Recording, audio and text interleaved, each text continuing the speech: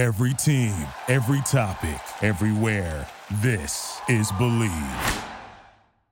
Looking to bet on the NFL this season? There's no better place to wager than betonline.ag. From spreads to totals to player props, you can bet on anything and everything NFL at betonline.ag this season. BetOnline is the official provider of all betting lines used on the TDN Fantasy Podcast and theDraftNetwork.com. Go to betonline.ag and start wagering on the NFL, college football, and so much more right now. TDN Fantasy. The TDN Fantasy Podcast with your hosts Paige DeMacos, Jamie Eisner, and Jake Arians. Welcome into the TDN Fantasy Podcast. Paige DeMacos, Jake Arians, Jamie Eisner, and we just wrapped up Week 8 on Sunday Night Football. A game happened. That's the way I'm going to say it. It was a game. I watched the entirety of the football game because, I don't know, something's wrong with me. And we're really looking forward to watching the Tampa Bay Buccaneers on Monday Night Football. That's pretty much my takeaway from Sunday night. But before we get into all of our headlines and everything like that, wanted to discuss with you guys just overarching theme coming out of Sunday Night Football, right? And that is, we saw Carson Wentz, right? And we saw Jared Goff. Two guys came out of the same class, looked really bad. Both of them looked really bad. And longtime listener to the podcast, shout out to Kyle, who tweeted at us today, was asking us, when are you guys going to jump off the Carson Wentz train? I'll go right to Jake, since Jake's been the conductor of the train. Are you off the train, Jake? Because it was pretty ugly tonight, even in a victory. Apparently I jumped off the train and I got my ass drugged by the train for a little while because I paid attention. He was battling and he had 2 solid weeks. And I had him as like a great start this week as a player. 10.6 points, not great. He looked god awful. I have no arguments anymore. Like, he battles. He has all the tools in the world, but he does some of the dumbest shit I've ever seen quarterbacks do. And it's now 5th year. It's just bad. I got no arguments. I'm going to blow up the train tracks to make sure that I'm not getting drugged by the train, because I am way, way off the train. It is awful. I think the thing that's really, really, kind of scary if you're an Eagles fan is this version of this team, right? At the back half of last season, I think why we were buying into Carson Wentz even more was because they had a really bad roster at the end of last year. And Carson Wentz was spectacular in spite of that roster, right? He took steps, he won them that division. And that's what really inspired us to go, okay, it doesn't matter, because he proved it to us last year. This year, it's different. The mistakes he's making, the amount of time he's holding on to the football, it is a full-on regression we are seeing from Carson Wentz. And it is really tough to watch, quite frankly, Jake. So there's the best thing I heard of the entire offseason, people thought was a joke, okay? If Carson Wentz was doing this stuff and in year 2, maybe even like year 3, he's trying to make plays. Remember when Todd Bowles said that Tom Brady throws great incompletions? Yes. And everybody thought he was joking, right? We laughed. He was dead ass serious, because when he misses in places that can't hurt you. He throws it away. He knows when to dump it off to your mom in the stands. He knows when to take a freaking sack and just take a sack and move on to the next play or punt. This kid has no concept of that. Like that, he's the opposite of Todd Bowles saying he throws great incompletions, which was a phenomenal compliment. If you're talking about the quarterback position, that is part of what makes you good. Know when to die. Just stop, right? Like, take a dead play and move on. He has no concept of that. He thinks he can make every play, and it bites him in the ass in every game. Sometimes he pulls off the miraculous, but more often than not, he's killing his team. There's a very fine line between gutty and reckless, and Wentz is so far away from the line he can't even see it anymore. The regression this year is just marked. It is astonishing how much he's regressed this year. He's always had these types of plays, but not in this quantity and not with like this lack of balance. Like, he would balance them out. He feels like a gunslinger in their like 12th season when they don't have the physical tools anymore, where they're still trying to do the same thing. They're still trying to make the plays that they think they could make. And now all they're doing is making mistakes. And that's what you're seeing from Carson Wentz right now. They're just the volume of mistakes, the same mistakes week in, week out. Like there's a point where you don't get credit for never dying on a play if all you do is hurt your team in those scenarios. And that's where we've been all season. This isn't a one-game thing. I don't understand how this is not either being coached out of his game, or he doesn't have the right person there that's in his ear, or he's just flat out not listening. I don't know what it is. I don't know how you fix this. I'm not close enough to the team to know what the relationship is with him and his QB coach and what they discuss, obviously. But when you're seeing these same mistakes being made week after week after week after week, you have to question what is happening in the process that is leading up to these games. Because what's the definition of insanity? I'm watching it every time the Eagles play, win or lose. Yeah, it's tough to watch because I know we've seen the upside, right? We've seen what he can be. We've seen him be better than he is right now.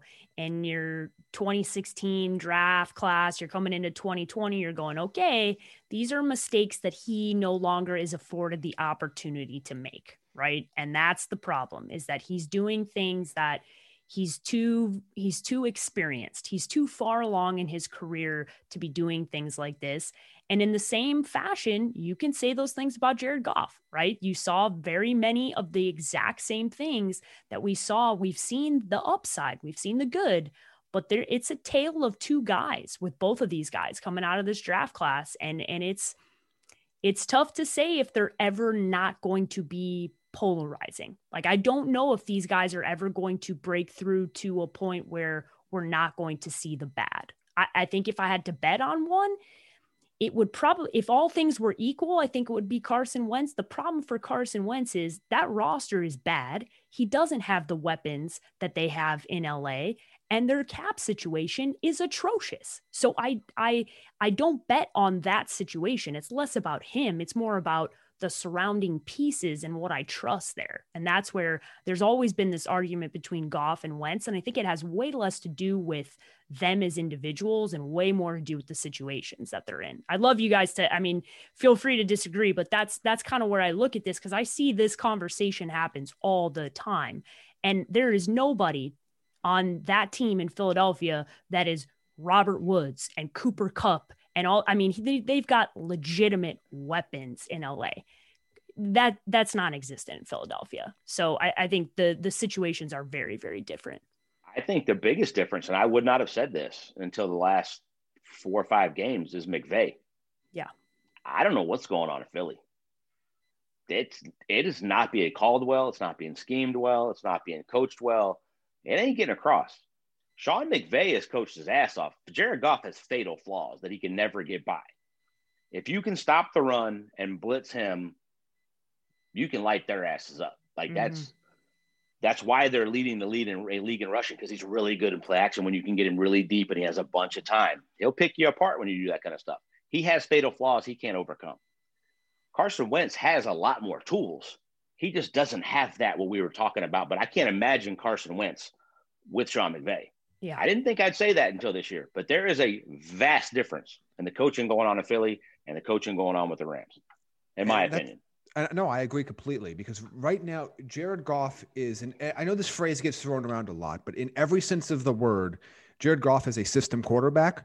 Carson Wentz has no system. And that's the situation we're seeing right now, where Jared Goff, if you scheme things up for him and things work on the field as they do on paper, he will make the play.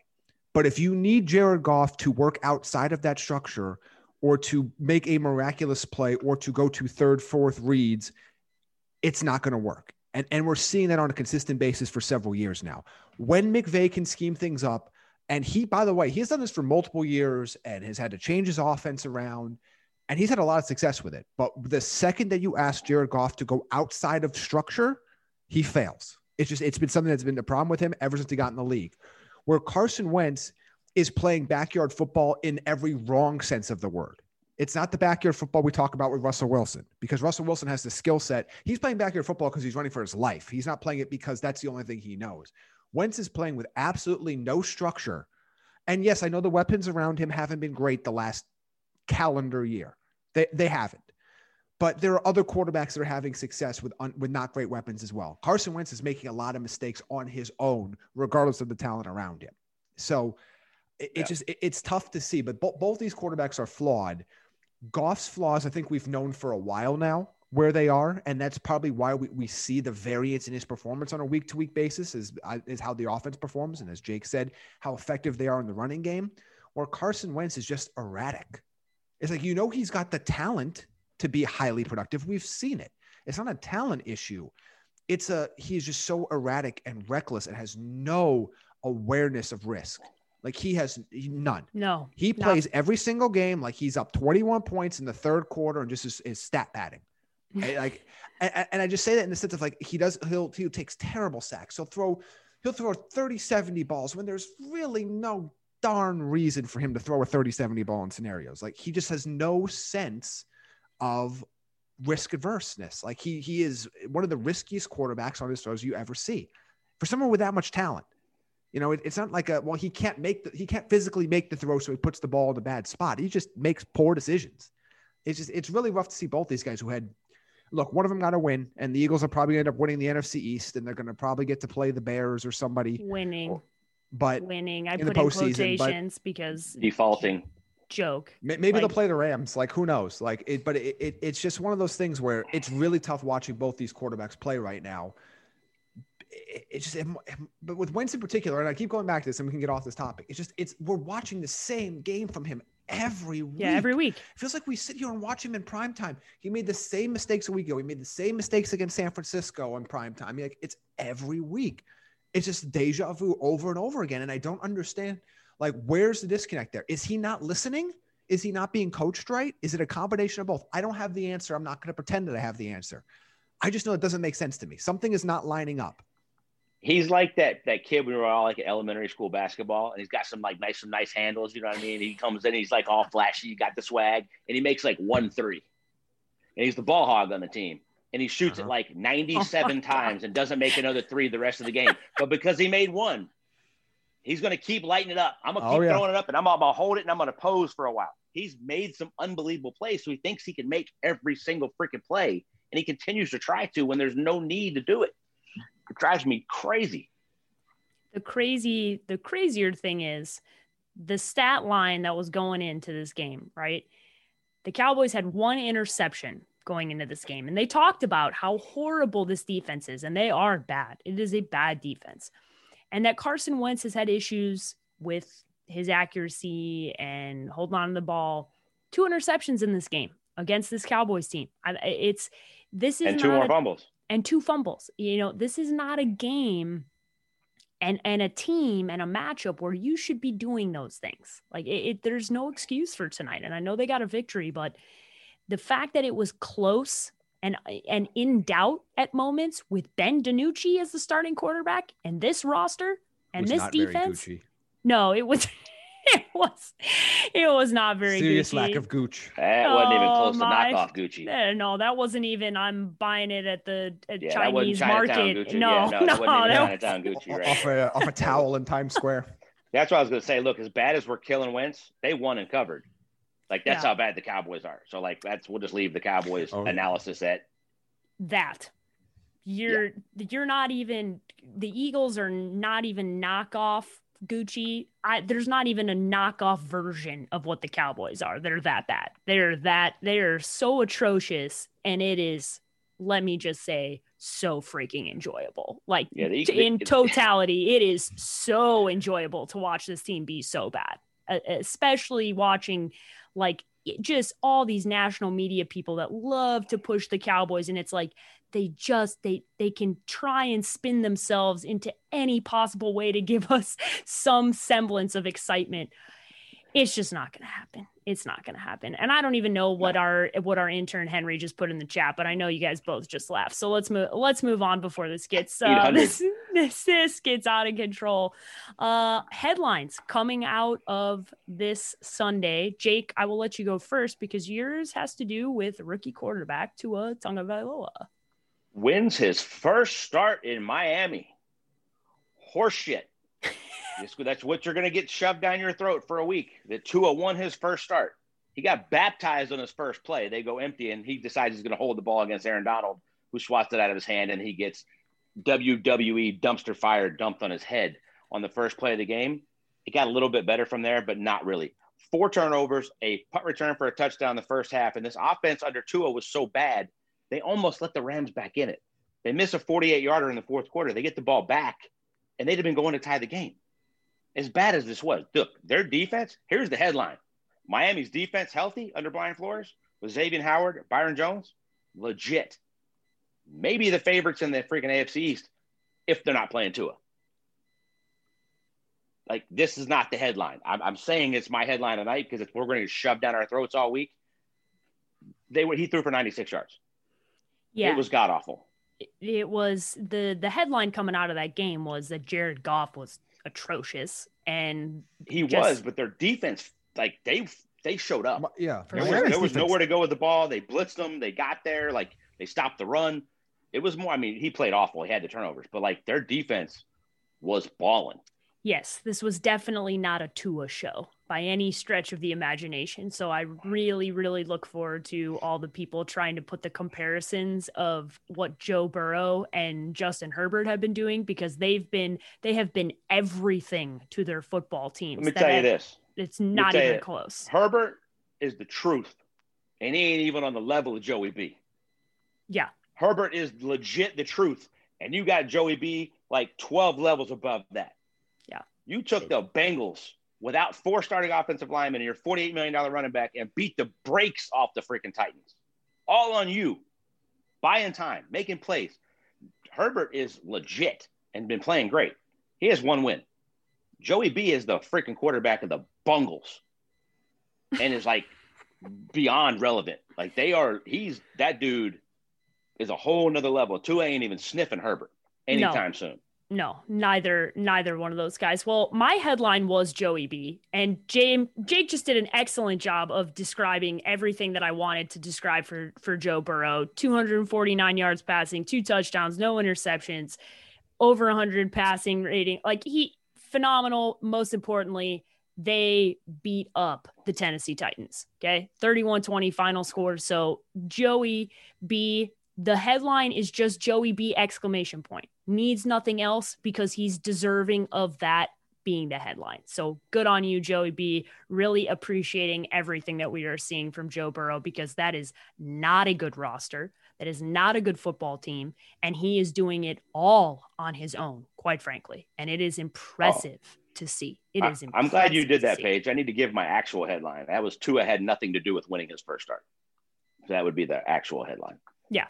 Tua, those are complete opposite situations where you're watching a team, the team won in spite of Tua, and a team won because of Joey B. Like, total opposite scenarios where, and quite frankly, the rosters in very different directions. So I think that's where, and I don't really know what the coaching staff is in Cincinnati. Love my boy Zach, but like, I don't know what that is. I have a lot of faith in Brian Flores. I think he's going to be a really good coach, hopefully for a long time. So I think there's a lot of discrepancies as far as situations, and Joey B is doing the damn thing for Cincinnati. So good on you. Jamie, what's your headline coming out of week 8? Colts running back by committee, 3-headed monster even. That's my headline. Jonathan Taylor, 11 carries in this game. Jordan Wilkins, 20 carries in this game. Nyheim Hines gets 8 touches and 2 touchdowns in the receiving game. I would be concerned as a Jonathan Taylor fantasy owner. He's now at just above 13 fantasy points per game. That is not inside RB2 territory. So he's officially now in RB3 range in terms of points per game so far this year.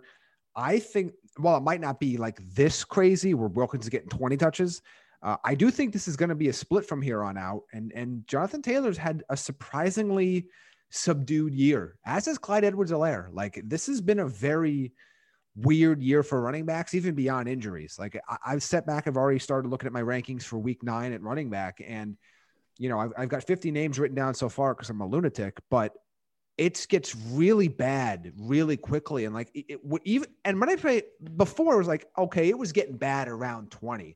It's getting bad at like 9 right now. Like, it is getting like, I think I'm going to have Edwards-Helaire in my top 10 next week. And I don't love it, but I don't know who behind him to put above him. Yeah. Like they're playing with Carolina. I don't know. Like, I'm putting guys in RB1 territory at the back end right now that have no business being there. They're RB2s, but there just aren't enough guys to put them there.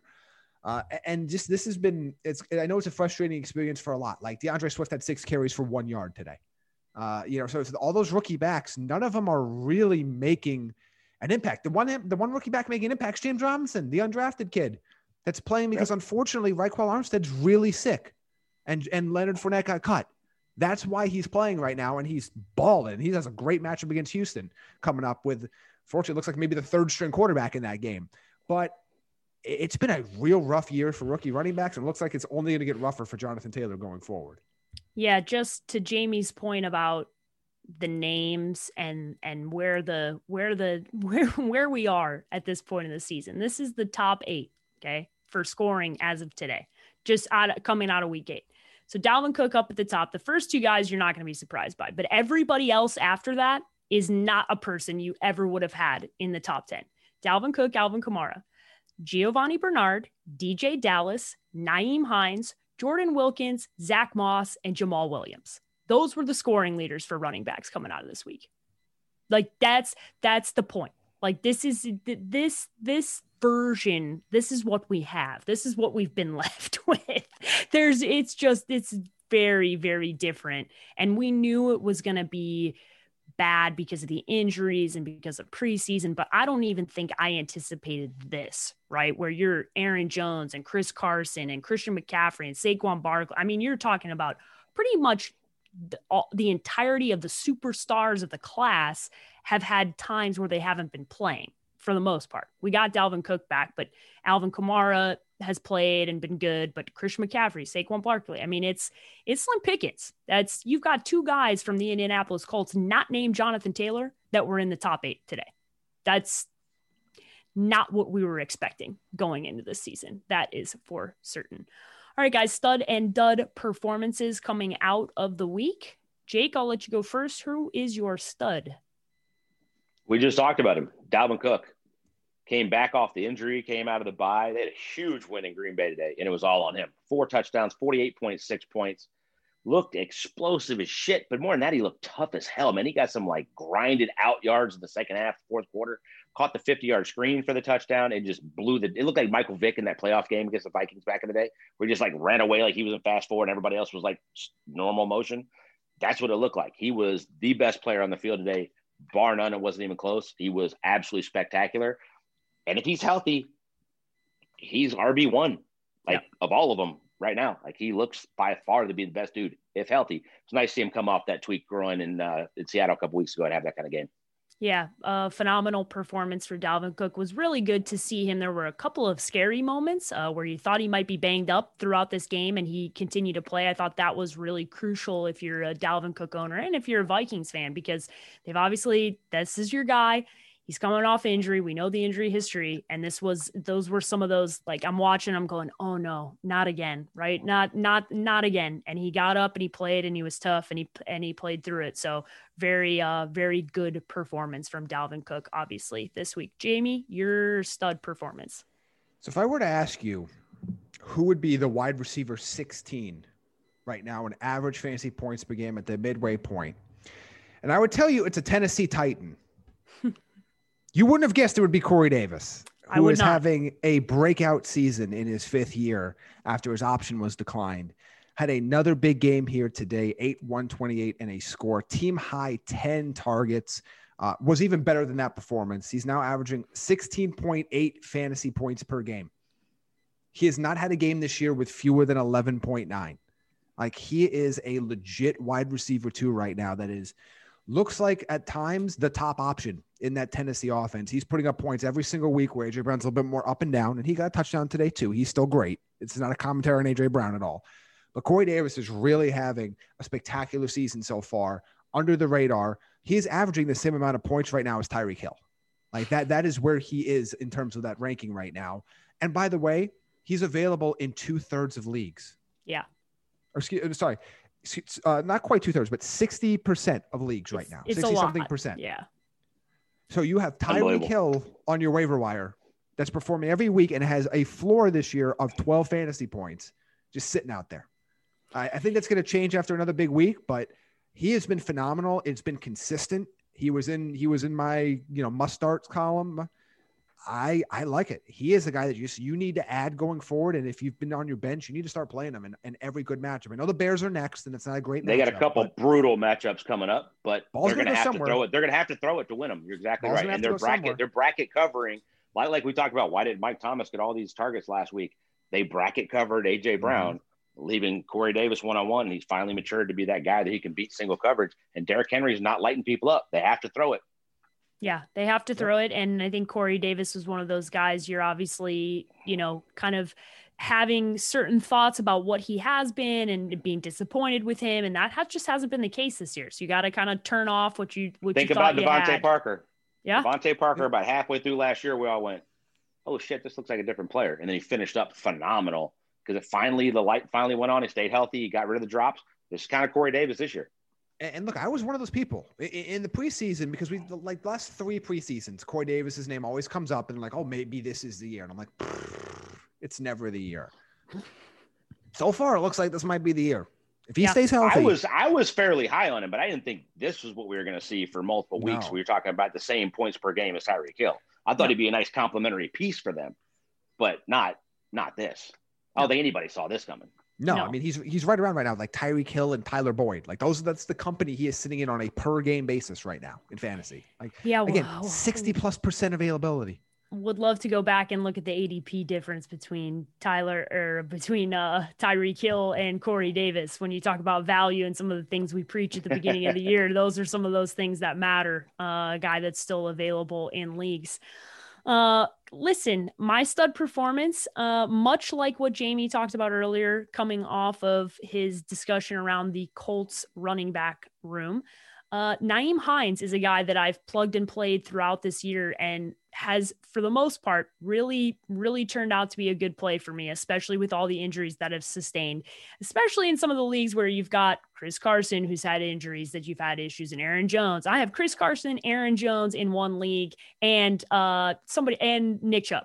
All 3 of those guys not playing. Like, it's like at a certain point, you're like, could you find somebody that's going to actually stay healthy and be out there? And today it was DJ Dallas, who was a plug and play, over 20 points for Seattle, which was phenomenal. And Travis Homer, who some people picked up and played, was a big bust for you this week. But it was DJ Dallas who came in. That's more of a 1 week type of thing with Chris Carson and Carlos Hyde both being out. Don't get cute here. If Chris Carson and Carlos Hyde are playing, that's not going to be the dude. But keep him there. If you're a Chris Carson person like I am, you have to have this guy rostered because Carlos Hyde looks like his injury is going to be potentially longer, and we don't know what's going on with Chris Carson. So this is a good option for you. You saw him involved in the offense, which is good.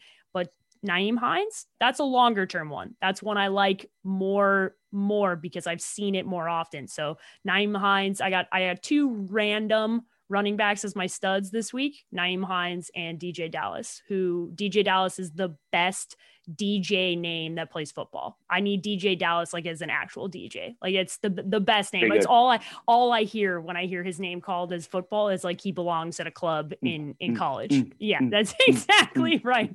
I got the DJs behind the scene happening here. Your dud performances of the week, Jake. Who didn't perform for you this week? Kenny Golladay, and he got hurt, so he didn't come back in this game, but he was getting blanked before that. Xavier Rhodes has been phenomenal. Yes, the same Xavier Rhodes that is now not playing in Minnesota is playing in Indy, and he has been a shutdown corner this year. Look at the guys in the category he's with of how good he's been ranked. If you go back and look at Pro Football Focus or any of these people that go look at quarterback or cornerback rankings, he's been spectacular. Golladay was getting wiped out. I thought the Colts, me and Jamie were both, I still got a ton of question marks on this team overall, but I think their defense is pretty good. Darius Leonard coming back made a big difference, but they absolutely killed Golladay and then flip it. Jonathan Taylor, look, this kid is a great kid. So it's not like he did anything in meetings. He showed up late.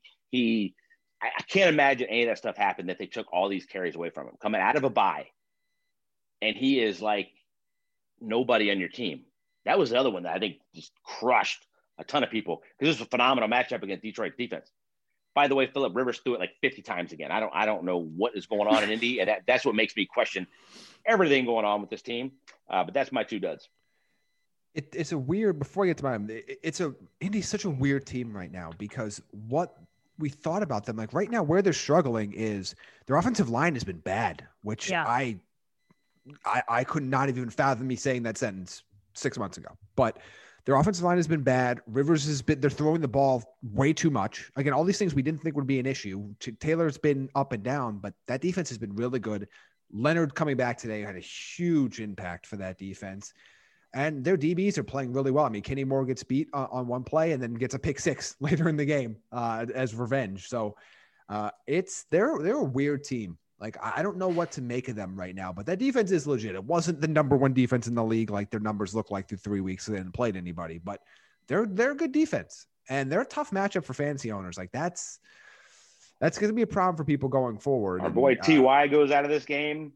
And I'm out slinging it 50 times. But they kept, like, who else are they throwing it to? They kept throwing it. Yeah. It's nuts. I have no Trade idea for what's AJ going Green on there. Cowards. Should have. Trade for AJ Green, cowards. That's the headline. No, but seriously, of this podcast. the trade. I guess we are going to have one more podcast before the trade deadline, but there are a few teams that should at least make an effort to get their team better. I know it's not used in the NFL to the same extent it is in basketball or hockey or baseball with their deadlines, but there are a number of players available right now that could actually help these contending teams with pressing needs or injuries, but we get into that later. By the way, I promise you, Stephon Gilmore can pass a physical. Just to add to your. I'm sure. To your point there, people getting traded before the deadline, Jamie. But I believe he also put his house up for sale, so that worked for the last guy to get out of Cincinnati. My dud of the week, and I don't know what to do with this long term, but I think it's worth discussing, and it's Lamar Jackson. 14.82 fantasy points this week. When it's all said and done, he is not going to be a top 12 fantasy quarterback on average points per game once this week comes to an end after Monday Night Football. It's been a weird year for him. I mean, this is one of those ones where you knew regression was coming. You knew the touchdown percentage was not going to be as high as it was, and you knew he wasn't going to run for 1,000 yards. But this is a little bit more than just that. And he doesn't look as dynamic. He's still throwing the ball over a ton. Like even today, like where, he rushes for 65 yards. He has a couple touchdowns, but he turns the ball over 4 times. He fumbles 3 times, loses 2 of them, throws 2 picks. It's the same offense last year, same guys. Like, I know they need more weapons, and I know that you want some other pieces there, but he's been very underwhelming this year. He doesn't have these spike games. He's got like 3 games north of 25, but none of them above 30. And then the other games are all under 18. Like for where you got him in fantasy drafts and the price you paid to take him, a lot of times in the middle of the second round, you're not even getting a QB1 right now out of him this year. I was shocked to see that when I looked at his name coming into the week. I went, wow, like I knew it was not the Lamar Jackson season, but I didn't realize he was this far down. And then he had an even worse performance. I know it wasn't a good matchup, but he's gonna be what, QB 13 maybe, QB 14 in points per game by the time this week ends. That's not what I expected because their schedule hasn't been that brutal. No, he was consensus QB1, like across the board. Like it was like he was for fantasy. Jamie and I had both. Well, yeah, we had him too. But amongst everybody else in the fantasy community, Lamar Jackson was number 1. Like to be very clear, like it was. Yeah. We at least had a discussion. We were like, yes, Patrick Mahomes going back and forth, but it was a very hype trainy fantasy offseason. Paige, what do Lamar. I say? What did I say then, and what do I say all the time that you guys laugh at me because I bring it up all the time about off seasons and defenses? That you have the opportunity to catch up with the quarterback. Happens all the time. Here's the problem: you schemed up stuff so well last year. Mm-hmm. That how many guys were beyond wide open? When I watch quarterbacks, like Patrick Mahomes is not playing that good this year. He threw 5 touchdowns today. Yeah. But when he's throwing a slant and the ball's back here on the back shoulder instead of right there in the front where you can run after the catch, that was Lamar Jackson last year. Led the league in touchdown passes, but the ball was never in a great spot. And you guys know I think he can throw. I said I think he could throw pretty well coming out of college. I think he's gotten better. But the windows are so much tighter this year than they were a year ago. Teams are defending them differently. And they want to win so bad when they're in these tight games against good teams like today that they're just riding him running it. He got the shit beat out of him. Did you guys watch this game? I did. Oh, yeah. I watched the whole game. He's not a freaking running back, dude. Like shot after shot after shot after shot. And then you're going to ask him to go throw to win the game? Yeah, it's not sustainable. You know how hard that is? No, it's not sustainable. Now add in the fact that you have a year on Mark Andrews, who's a receiver, not a tight end. He didn't even block. He ain't blocking anybody. He's not even in the game to block. No. Yeah, Hollywood Brown is a 2 at best on any other decent team. Yeah. But they don't even have a 1 or 3 or a 4. Mark Ingram's out. By the way, they miss Marshall Yanda a ton. Mm-hmm. And their defense is overrated. I've been saying that for weeks. Like, it's all on him. It's kind of like Russell Wilson. It's all on him to play spectacular, over-the-top MVP football, but he's not capable of it this year because the stuff they schemed up last year was so wide open, they caught everybody off guard. And everybody is 40 to 50% more prepared than they were a year ago. And I'm not sure you can make that many adjustments until he throws it better. And he doesn't throw it good enough to throw it into tight windows and them succeed. That is the difference, period. Like, it was blatantly on display today. And he doesn't have a receiver to make up for the mistakes. Like, he doesn't have someone that's bailing. He doesn't have anybody to go to that bails him out. It's him. They don't have that bubble screen, take it 80 yards guy. You're exactly right. It's they live and die on Lamar Jackson. And look, it worked spectacularly last year up until the postseason, and it hasn't worked to that level since. And and the reality is we look at this team, and they had their 2 biggest tests of the year. They failed. I don't know what to do with that. Like, does it mean they're not a good team? No, of course they're a good team. But is this a team that's going to go win the Super Bowl? No. Not when they continue to lose to every team that is as good or better than them. It's just they don't have the pieces for that. No, they don't. And this is why, as much, and huge loss today, losing Ronnie Stanley. Okay. It's huge loss for this football team. I think the big thing here is, and this is we're gonna dunk on y'all because we told you, everybody made fun of us talking about Pittsburgh and talking about how it's Big Ben's division. I'm sorry. This is what this is.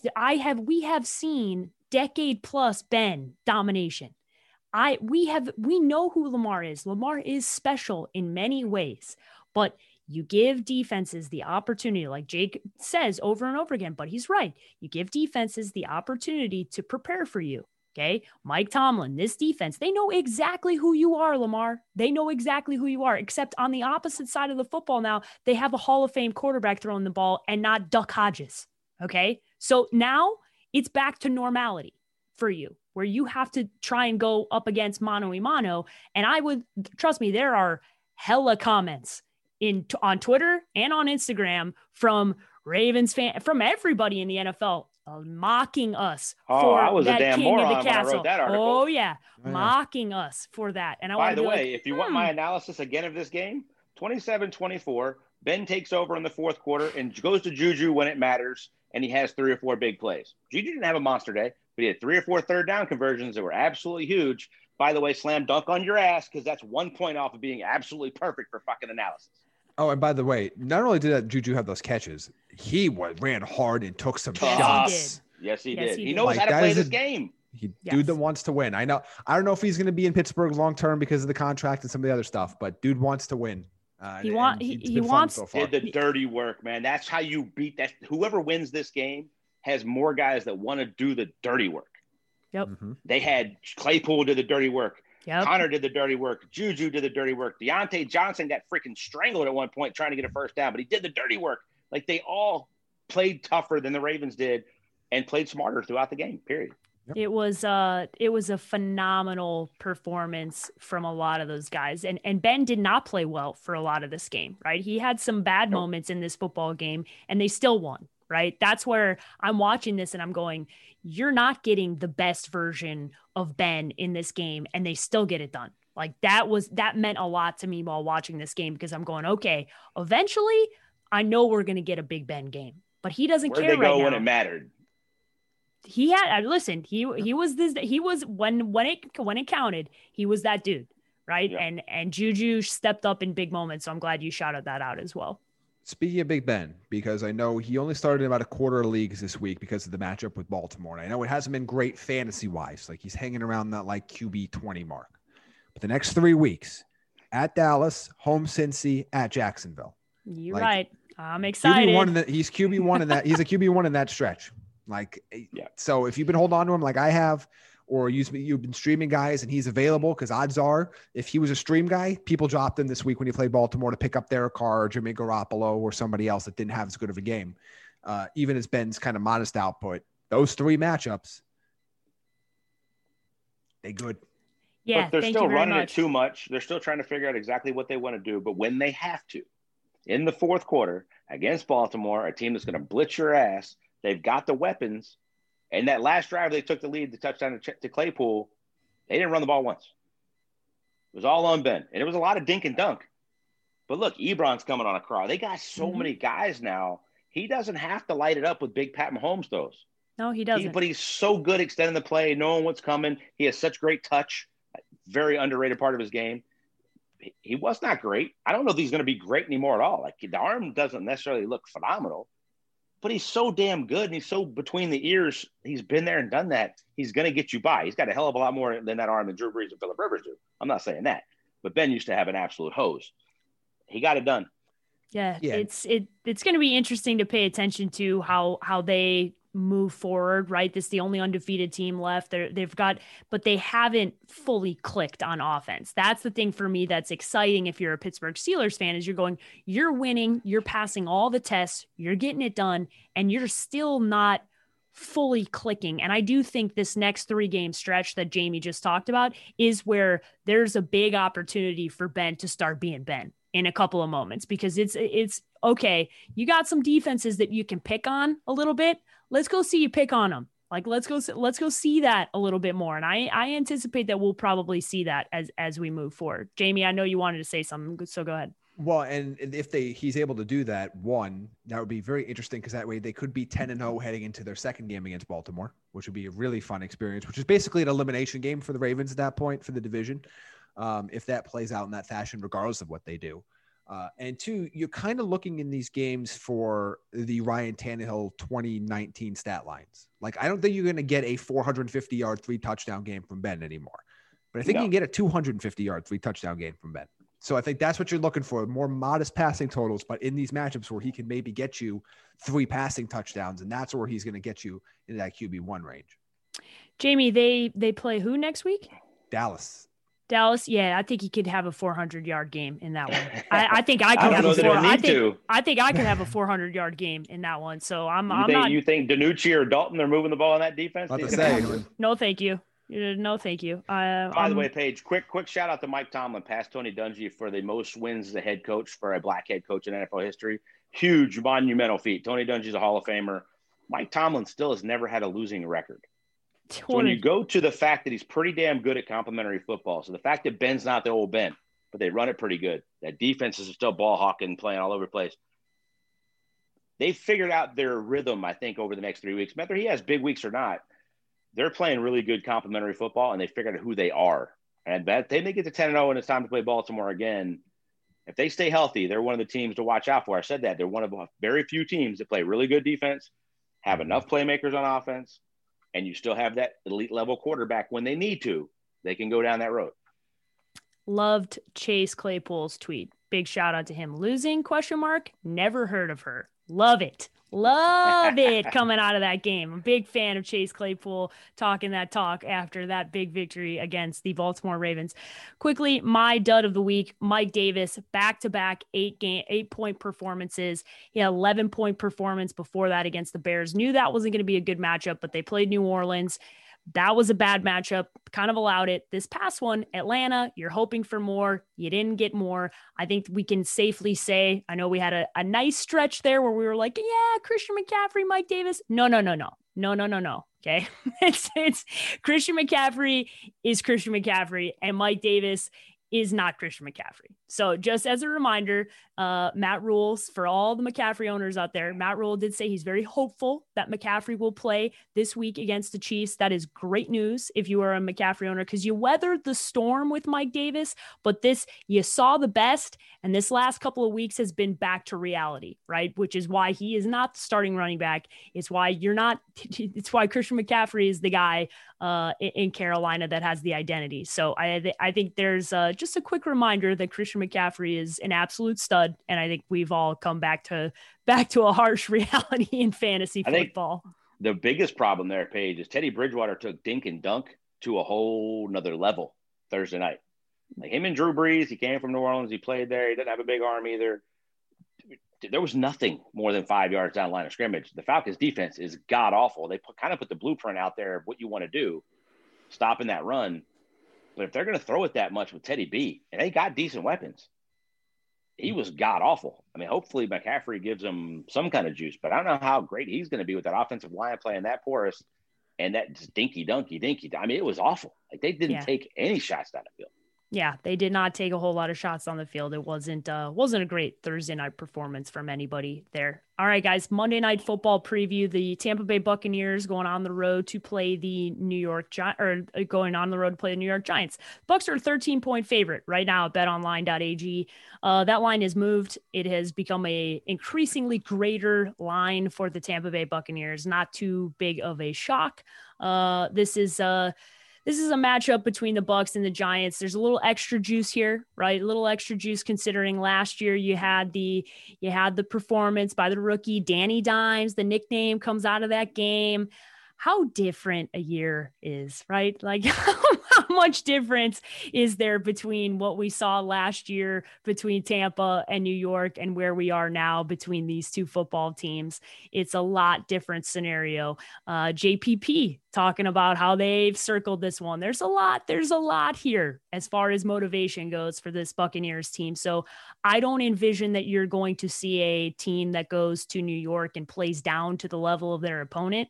I think they have this one circled, and I think this is going to be a pretty ugly football team for the New York Giants. Jamie, how do you see this one playing out? So do they want my real pick, or should I go like the opposite way, considering that I can't pick a primetime game to save my life?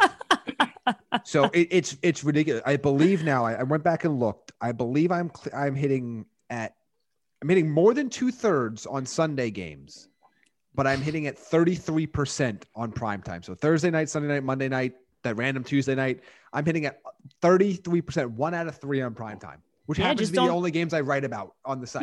Yeah. Just don't pick any of those games anymore. So but I don't know what to do. Like, I think the Bucs. We got you, bro. We got you. Let it fly. We got you. We got you back. Every time I pick a team, they get destroyed in primetime. So I'm going to take the Bucs here. They're just, we talk about teams that are clicking on both sides of the ball, and there are very few of those this year. Tampa is one of them. Giants are going to be completely unable to run the football, just like everybody else is unable to run the football. In my start sit column this week, you saw I put like Devonta Freeman, Wayne Gallman, and Robot Tiki Barber in my sit. Like, I don't care who they're throwing out there. You're not going to run on the Bucs. So my concern is when you want a one-dimensional Daniel Jones playing from behind, you're going to get the spectacular play because he's going to fight you to the end. But a lot like Carson Wentz, that fighting to the end, a lot of times, and more often than not lately, results in some just drive-killing, game-killing mistakes. And the Giants are not going to be able to have any of those, period, if they want to compete in this game. And they're probably going to have multiple ones. Buccaneers are getting outside of Chris Godwin a lot healthier everywhere else on offense. So I don't see Tom Brady and company slowing down here. I think this is going to be a game where both sides of the ball dominate. They should have a good game. They should be able to win this by 2 touchdowns.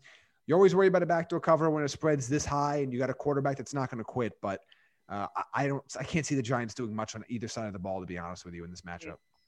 Hey, the only thing I'd like to add there is the Giants have been in every game within 1 score in the second half, every game they played other than San Francisco where they got just dusted. So they're playing teams pretty good. Their defense is like middle of the pack, and they're playing really hard for Joe Judge. All that being said, Tom Brady has never forgotten the 2 Super Bowls he lost to the Giants. This defense damn sure ain't forgot the Danny Dimes nickname. And by the way, they got bumped off primetime last week. This is freaking Monday Night Football in the Big Apple. This is your first chance. You've had the first time in franchise history, back-to-back 25-point wins. It's rolling. They want to keep it rolling. I can't imagine if there's a letdown, it's because the Giants play really well and they got to just do some stuff to overcome it. I can't imagine anybody takes this game lightly. We'll see how it goes. I mean, this Giants team is really interesting. Like they've played closer games than you think, but this one shouldn't be one of them. Yeah, this should not be one of them. The 2 things I'm most excited about fantasy-wise going into this game is starting the Tampa Bay Buccaneers defense against Daniel Jones, who is fumble-prone is a nice way to put it. Very excited about that. And 2, very excited about starting Scotty Miller in this one because Scotty made the Instagram shout out. Okay. So let me just tell you something about Tom. When he starts giving me Instagram shout outs, Giselle's giving him love too. Just commenting on his stuff. I'm paying attention to this stuff. All of a sudden he's in the circle of trust here. Okay. Scotty Miller's all of a sudden he's become part of the circle of trust. So I'm like, oh, Giselle's commenting on Scotty stuff. If he didn't just get married, I'd be like looking for a freaking supermodel rolling in with him next week, rolling in Tampa Sunday night with, New Orleans game. And it was like Julian Edelman back in the day. He's like, hey, he was like this dude on the team. Yeah. And they kind of became, that's what Scooter's turned into. I like it. Yeah. By the way, Shaq Barrett, Scooter, you've been putting some pressure on guys, but you ain't been getting home. You got paid, but it's still a contract year, brother. It's Monday Night Football. I need like 4 and 2 fumbles. This is legit. This offensive line is garbage. Yeah, it's bad. Yes. Word. Including the number 4 pick. Terrible. Shaq, JPP's been solid. He already said, I'm coming to eat. And the greatest freaking picture I've ever seen is JPP eating like QT gas station food on the hood of his Rolls Royce. And I think the caption was JPP eats wherever he wants. That is just awesome. JPP is going to eat. Shaq, I need you to show up big time, dude. Yeah, I love that call out, and I totally agree. I think if you're going to look at one thing that you'd like to see happen that you haven't really seen as much, you saw him step up in Denver when he wanted to show up and have a moment. Okay, all right, let's step up a little bit more consistently. That's going to be something you're going to need to have. Getting to the quarterback's always going to be a part of this, and as Jake said, my famous garbage. This offensive line is that. Andrew Thomas, not good. Okay, this team does not look good. Their offensive line is not good.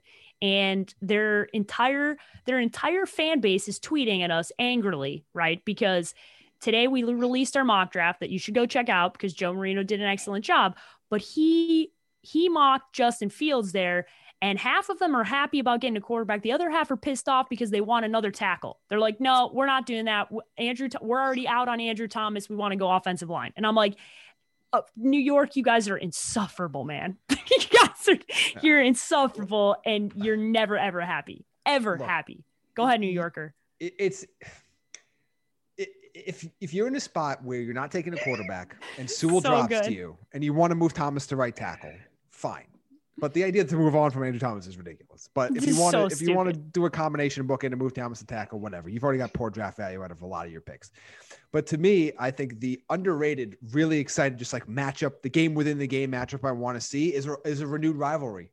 Mike Evans and James Bradbury. Let's go. I want to watch that go because right now Bradbury is playing at a pretty high level. Nobody sees it because he's as weird as it's to say, he's lost in New York, where it's football purgatory right now. But he's having a really good year. Him and Mike Evans have had some battles over the years. So I'm really excited to see that renewed this week for a number of reasons. So that's one I'm going to keep my eye on very closely as well. He has been playing really well. Mike's getting the best of this one. Yeah. You mark me down for that one. I think we might have ourselves a little Mike Evans game this week. I think we're going to have across the board. Craziest stat ever. And I got to go back and find out exactly where it was. Mike Evans has like 7 touchdowns in 3 games under 40 degrees. Interesting. Like apparently he plays insanely phenomenal when the Bucks once a year play in under 40 degrees. I don't know what it was. I saw somebody tweet it the other day, and it was somebody with a check mark, and I was like, that's pretty cool because I know Tom Brady's showing up. It's supposed to be about 35 and fairly calm and no. Oh, he's hyped for that. No precipitation. But like, if that's the truth and that's a stat, Mike, I think Mike's going off either way. But if he plays good in cold weather, I expect him to have a big night. Good on you, Mike. Florida boy being able to go play in football weather. I like that stat. That makes me. I'm already team Mike Evans, but that makes me like him even more. Let's finish up here with BetOnline put out their way too early week 9 opening lines, right? So where we are looking at next week, going into week 9, where the odds are, and I tasked the guys with just looking at the line, seeing if they liked anything stuck out to them. So we've got a couple of things here. Jake, I'll let you go first. What stuck out to you from the NFL Week 9 opening lines? The Las Vegas Raiders are leaving their brand new empty stadium and going to LA to play the Chargers in their brand new empty stadium. And they're getting 1.5 points. There might be 800 yards of passing offense in this game, but the Raiders go on more long sustained drives than anybody in the league. I think they win this game. I think Derek Carr has a big game. They are pretty good. Now, their secondary is weak. I think Herbert has a big week, but that hasn't been relating to wins. So if you're telling me I'm getting points and the Raiders, I'm on board with that next week. We'll see how that changes, but that's the first one that jumped out to me. I like that. I like that a lot. And just to point out how Justin Herbert, and he's been excellent, but how bad this team is. And really, at some point, we're going to have to talk about coaching there, because I like Anthony Lynn a lot, but this stat is pretty damning. Teams when leading by 17 points or more this season entering Sunday Night Football. The Chargers, they are 0-3. All other teams in the NFL, 52-4. That is atrocious that you can lead by 17 three times and have losses in those football games. That is not good for those counting at home. It's not good. Does not look good for Gus Bradley. No, it does not. Yeah, it does not look good for Gus Bradley. Jamie, what stuck out to you from BetOnline's Week 9 odds? Couple things. One of them, that the Houston Texans, I know they're on the road, but they're not even a full touchdown favorites against Jake Luton or Mike Glennon. Stop it. Like, I know Houston's not a good football team, but they're going to play Mike Glennon.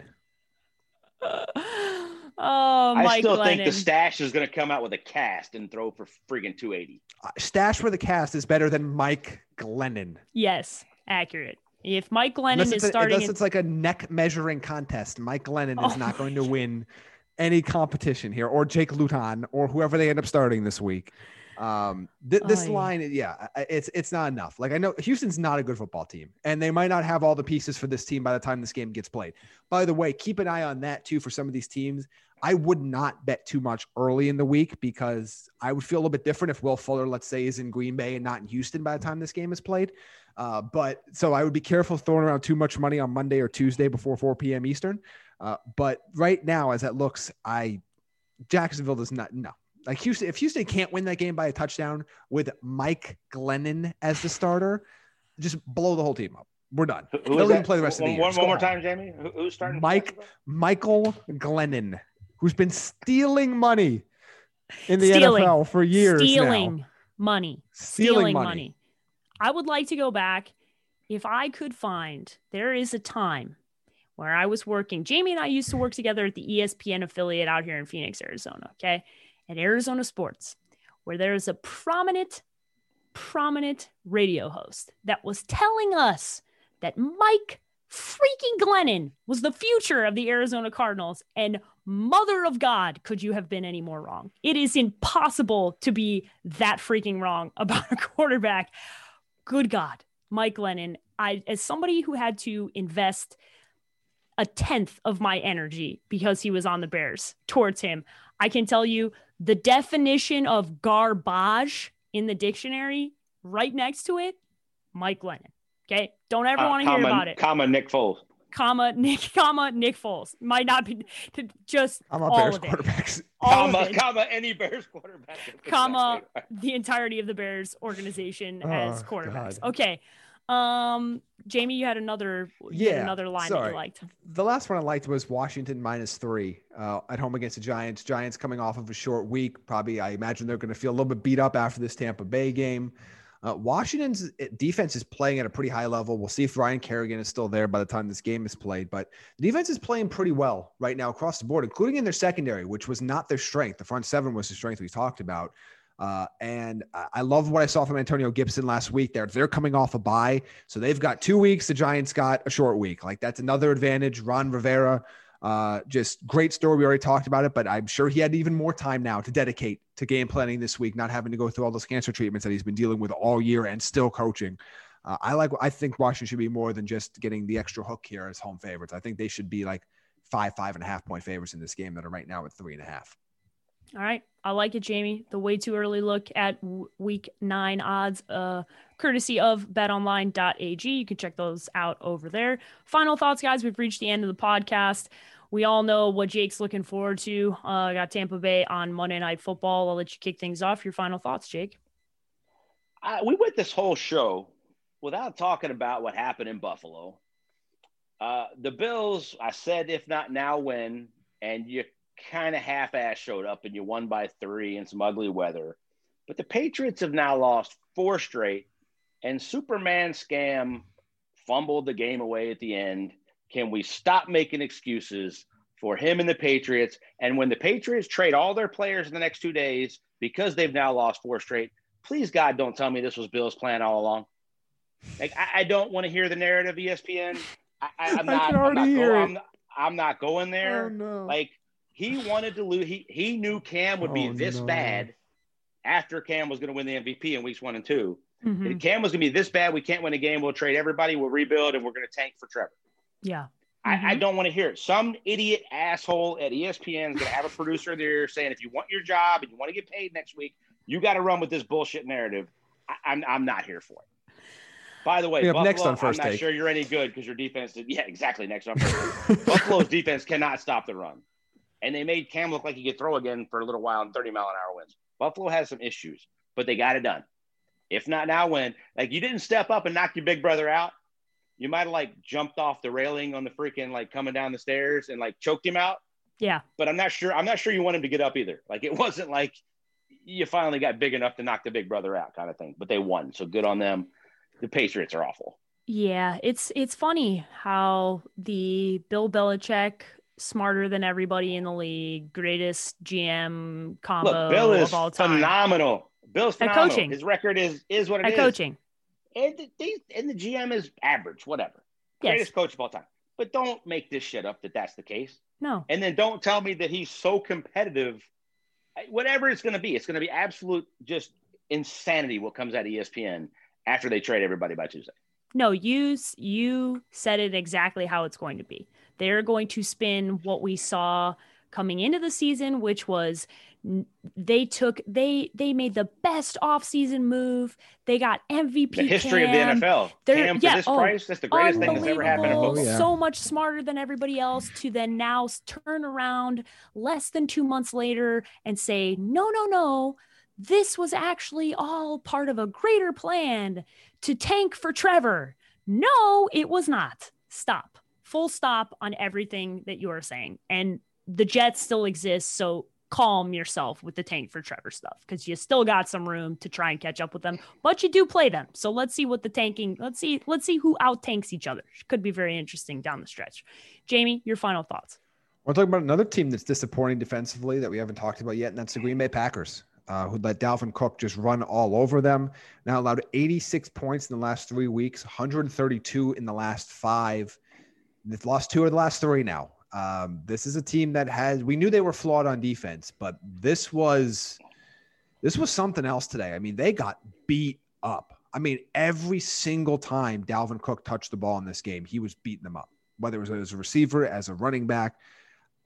This was rough. And I don't know what the Packers can do to correct this problem. Of the Smith brothers, only one of them showed up to play this year. I don't know where Preston Smith's been. It's been 2 rookie middle linebackers look terrible. Yeah, it's rough right now on that defense. And I'm a little surprised. I mean, look, Aaron Rodgers had a good game, but I'm a little surprised he only put up 22 with 3 of the top 4 DBs from Minnesota down and a 4th one leaving with a scary injury early in this game. And you still only put up 22. I was a little weird, even without Aaron Jones. This Packers team is, I don't know what to do with them. Like they're not quite as stark in their contrast as Seattle is on each side of the ball, but this is what kind of goes back to, like, I don't know where the true, like, contenders are. Because when we were thinking about this a year ago, we were pretty able to easily identify that Kansas City and Baltimore were going to be the big players. Maybe somebody would come up and catch them. Maybe somebody could come out of the NFC and give them a run in the Super Bowl. But we were pretty damn sure, like, either KC or Baltimore was at least going to get to the Super Bowl. Like, there was no way one of them weren't going to get there if everybody stayed healthy. This year, there isn't that team. And, like, the NFC every single week feels like it's this topsy-turvy of the teams you think you like. Then they come out next week and they look terrible. Green Bay's got a quick turnaround here. They play on Thursday night against San Francisco, who might not have Kittle, probably is not going to have Deebo Samuel, probably won't have Tevin Coleman and Raheem Mostert. This is one of those. Will they bounce back for this game? Will they struggle in that? Like, because all of a sudden it's just like that division. I mean, they're lucky the Bears lost today, but that division doesn't look that great. Now you look at the NFC, like Division We is like Tampa. exactly what I thought it was, though. That's exactly what we said. Exactly the what. 10-6 and win the division. The Bears would be 8-8, 9-7, be right behind them. Although the Bears started better than that, so they got a chance to be right there with them. But like you look at the NFC right now, where like Tampa Bay, New Orleans. I mean, like if you had to, let's take the NFC South out of the equation. Let's take those top two teams. Would you feel comfortable betting on anybody else in the NFC to come out of it? Like, do you feel that confident in the Packers or even Seattle or Arizona or the Rams? Or like, this just feels like it's a division of a lot of like pretty good teams and a conference of a lot of pretty good teams and just like no major contenders, like outside of, I mean, I would put Tampa Bay in the Super Bowl contender column. I know everyone's going to call us homers for that, but they're clicking on both sides of the ball. And I don't know how you couldn't, I mean, but you can't be a homer for that.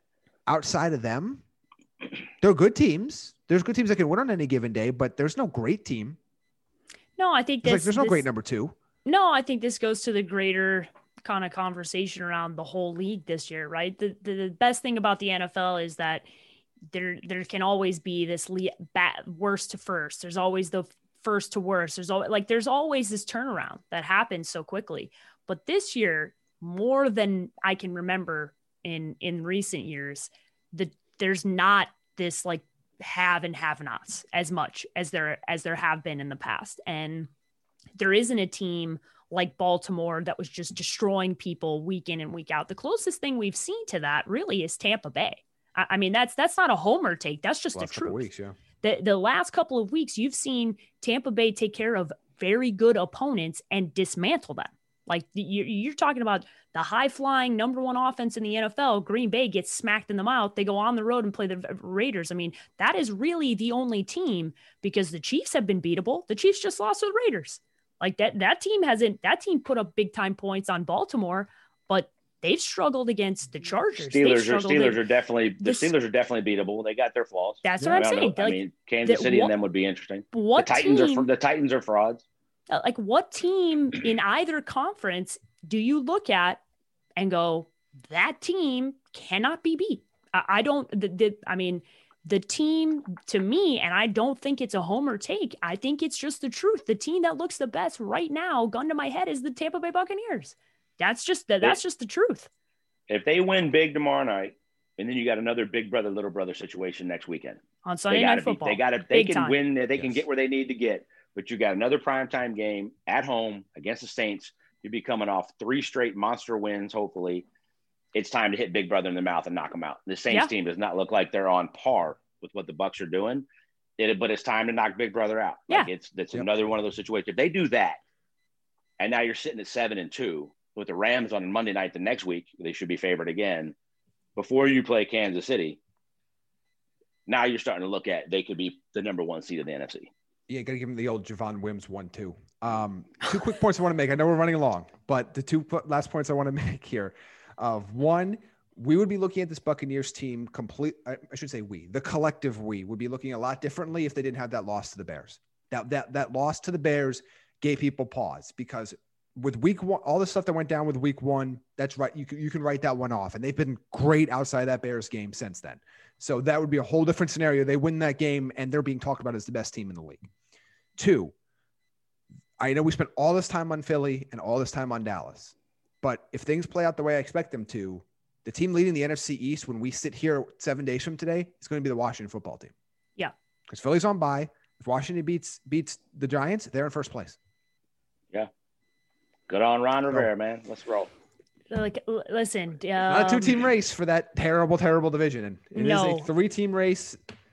And it's a 3-team race. I'm not going to even pretend the Giants are even there, but it's a 3-team race. I think Washington can win it. Like the Giants think they're in it. I mean, that's one of the points. If you're a Bucs fan and you're one of these players, they don't sit there and go, man, we ain't played that good, but we've been in every game. But the damn division's right there. Like, would they think they can? Well, statistically, everybody's in it. Statistically, none of them deserve to be in it. A game and a half between them. No, they should all be banished from being. I wonder if there's ever been a 14-point dog at home in the first round of the playoffs, because whoever the NFC wins the NFC East is going to be a 14-point dog in the playoffs. I'd have to go in the first round. I have to go look. That would be interesting. At home. No, yeah. Last year, at home. So division not winner. At home. Yeah, not at home. No, not at home. I was going to say last year, I remember the Saints Vikings in week 1 of the postseason last year was a pretty big point spread. I don't think it was 14, but I think it was 11. Like, it was a pretty big point spread and the Saints lost, right? But that was not that scenario. So I don't know. It will be very, very, very interesting. My final thoughts are Jamie took most of what I was going to talk about because I was going to talk about Minnesota and Green Bay.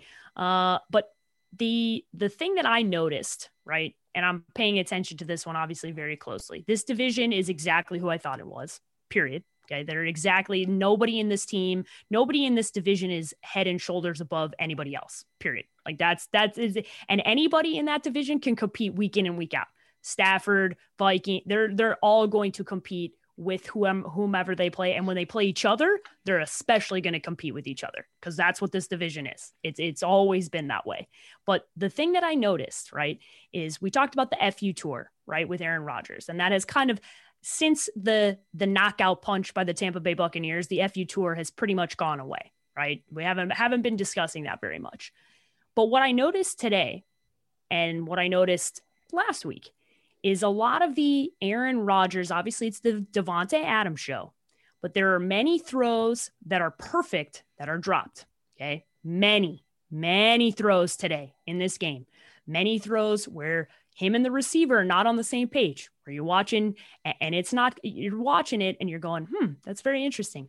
Then there was this moment where him and Adam Thielen were discussing whatever they were discussing for a long period of time, right? They're sitting on the sidelines and I'm sitting there laughing to myself going, oh, I bet Aaron Rodgers wishes he had himself an Adam Thielen, right? Like I'm sitting there thinking about how absolutely stupid Green Bay still is. Like this was the point. I'm watching this and I'm going, you have Davante Adams and nothing else. And you are so stupid for what you did because you got away with it for a little while. But now you can tell that they don't have anybody else. And you had the opportunity to give Aaron Rodgers more weapons and you didn't do it. And now you're trying to get somebody that you're going to have to give up draft capital for, like Will Fuller. So you're going to end up having to give up something to get this. And Will Fuller is, I don't think, the answer. You could have had somebody excellent coming out of the draft and you chose not to. And I think it was glaringly obvious. If you watch that game today from beginning to end, if you're a Packers fan, you were infuriated because there were multiple times where Aaron Rodgers put absolute beautiful passes on the money that were dropped because they just don't have the guys. They don't. And that was apparent today. And also Jamal Williams, as much as everyone was laughing at him towards the end of the game. If you watch that one, he wasn't lined up towards the end and Aaron Rodgers had to yell at him about 17 times to get on the line. Don't anticipate that when Aaron Jones comes back, that Jamal Williams is going to get a whole lot of time because I think that Aaron Rodgers was not happy at the end of this football game. So that's final thoughts on somebody who's watched the division very closely. I'm enjoying the fact that Green Bay didn't draft a wide receiver. So thank you very much, Green Bay. Continue to be stupid like that. And we'll revisit that. I think it's going to come up a lot as we continue on throughout this season. Jake, how can everybody follow you on social media? At Arians NFL on Instagram and Jake B. Arians on Twitter. Jamie, how can everybody follow you? You find me at Jamie Eisner on Twitter.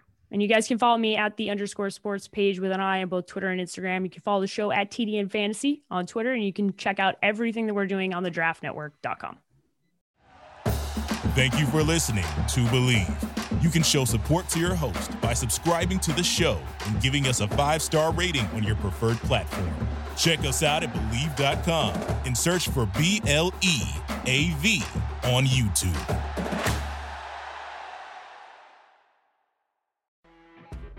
You know when you're listening to a true crime story that has an unbelievable plot twist that makes you stop in your tracks? That's what our podcast, People Are the Worst, brings you with each episode. I'm Rachel. And I'm Rebecca. We're identical twins who love true crime cases that make you say, didn't see that coming, and we hate the people responsible for them. Listen to People Are the Worst now on Apple, Spotify, or wherever you get your podcasts.